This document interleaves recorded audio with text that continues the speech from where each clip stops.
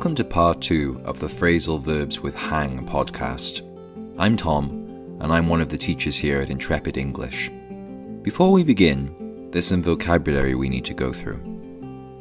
Informal, adjective, having a relaxed, friendly, or unofficial style, manner, or nature. Phrase, verb, put into a particular form of words. Particular, adjective, used to single out an individual member of a specified group or class. Washing line, noun, a line to hang wet clothes so that they dry. We use phrasal verbs every day. In conversation, in writing, over the phone. A phrasal verb is a combination of a verb and a preposition, or a verb and an adverb. When used together, the words take on a different meaning to that of the original verb.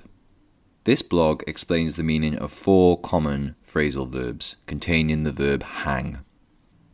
Our first example, which is one you may know from American TV shows, is hang out. There are 2 meanings to the phrasal verb hang out. The first is to hang wet clothes outside to dry.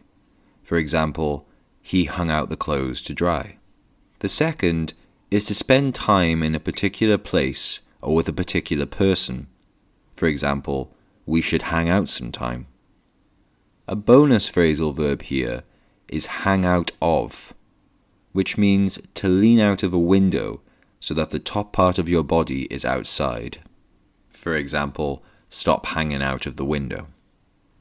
The second phrasal verb is another one you may be familiar with. It is hang up. There are 3 meanings for the phrasal verb hang up. The first is to put the telephone down at the end of a conversation. For example, she hung up on me, or I hung up. The second is to hang a piece of clothing on something, such as a washing line. For example, I need to go and hang up the washing. The final meaning is to stop using something because you are no longer doing that sport or activity.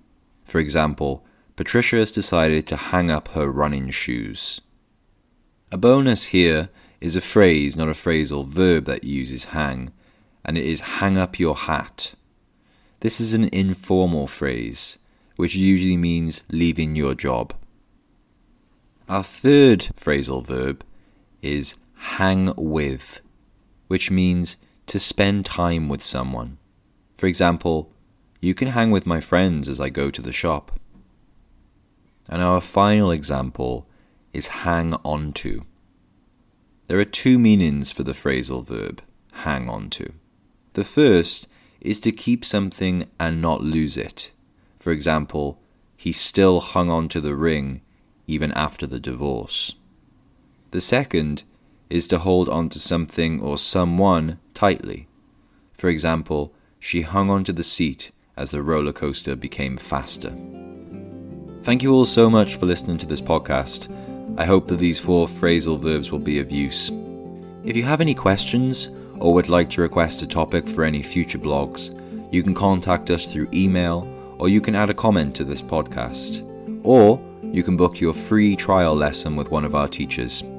Thank you again. I'm Tom, one of the teachers here at Intrepid English.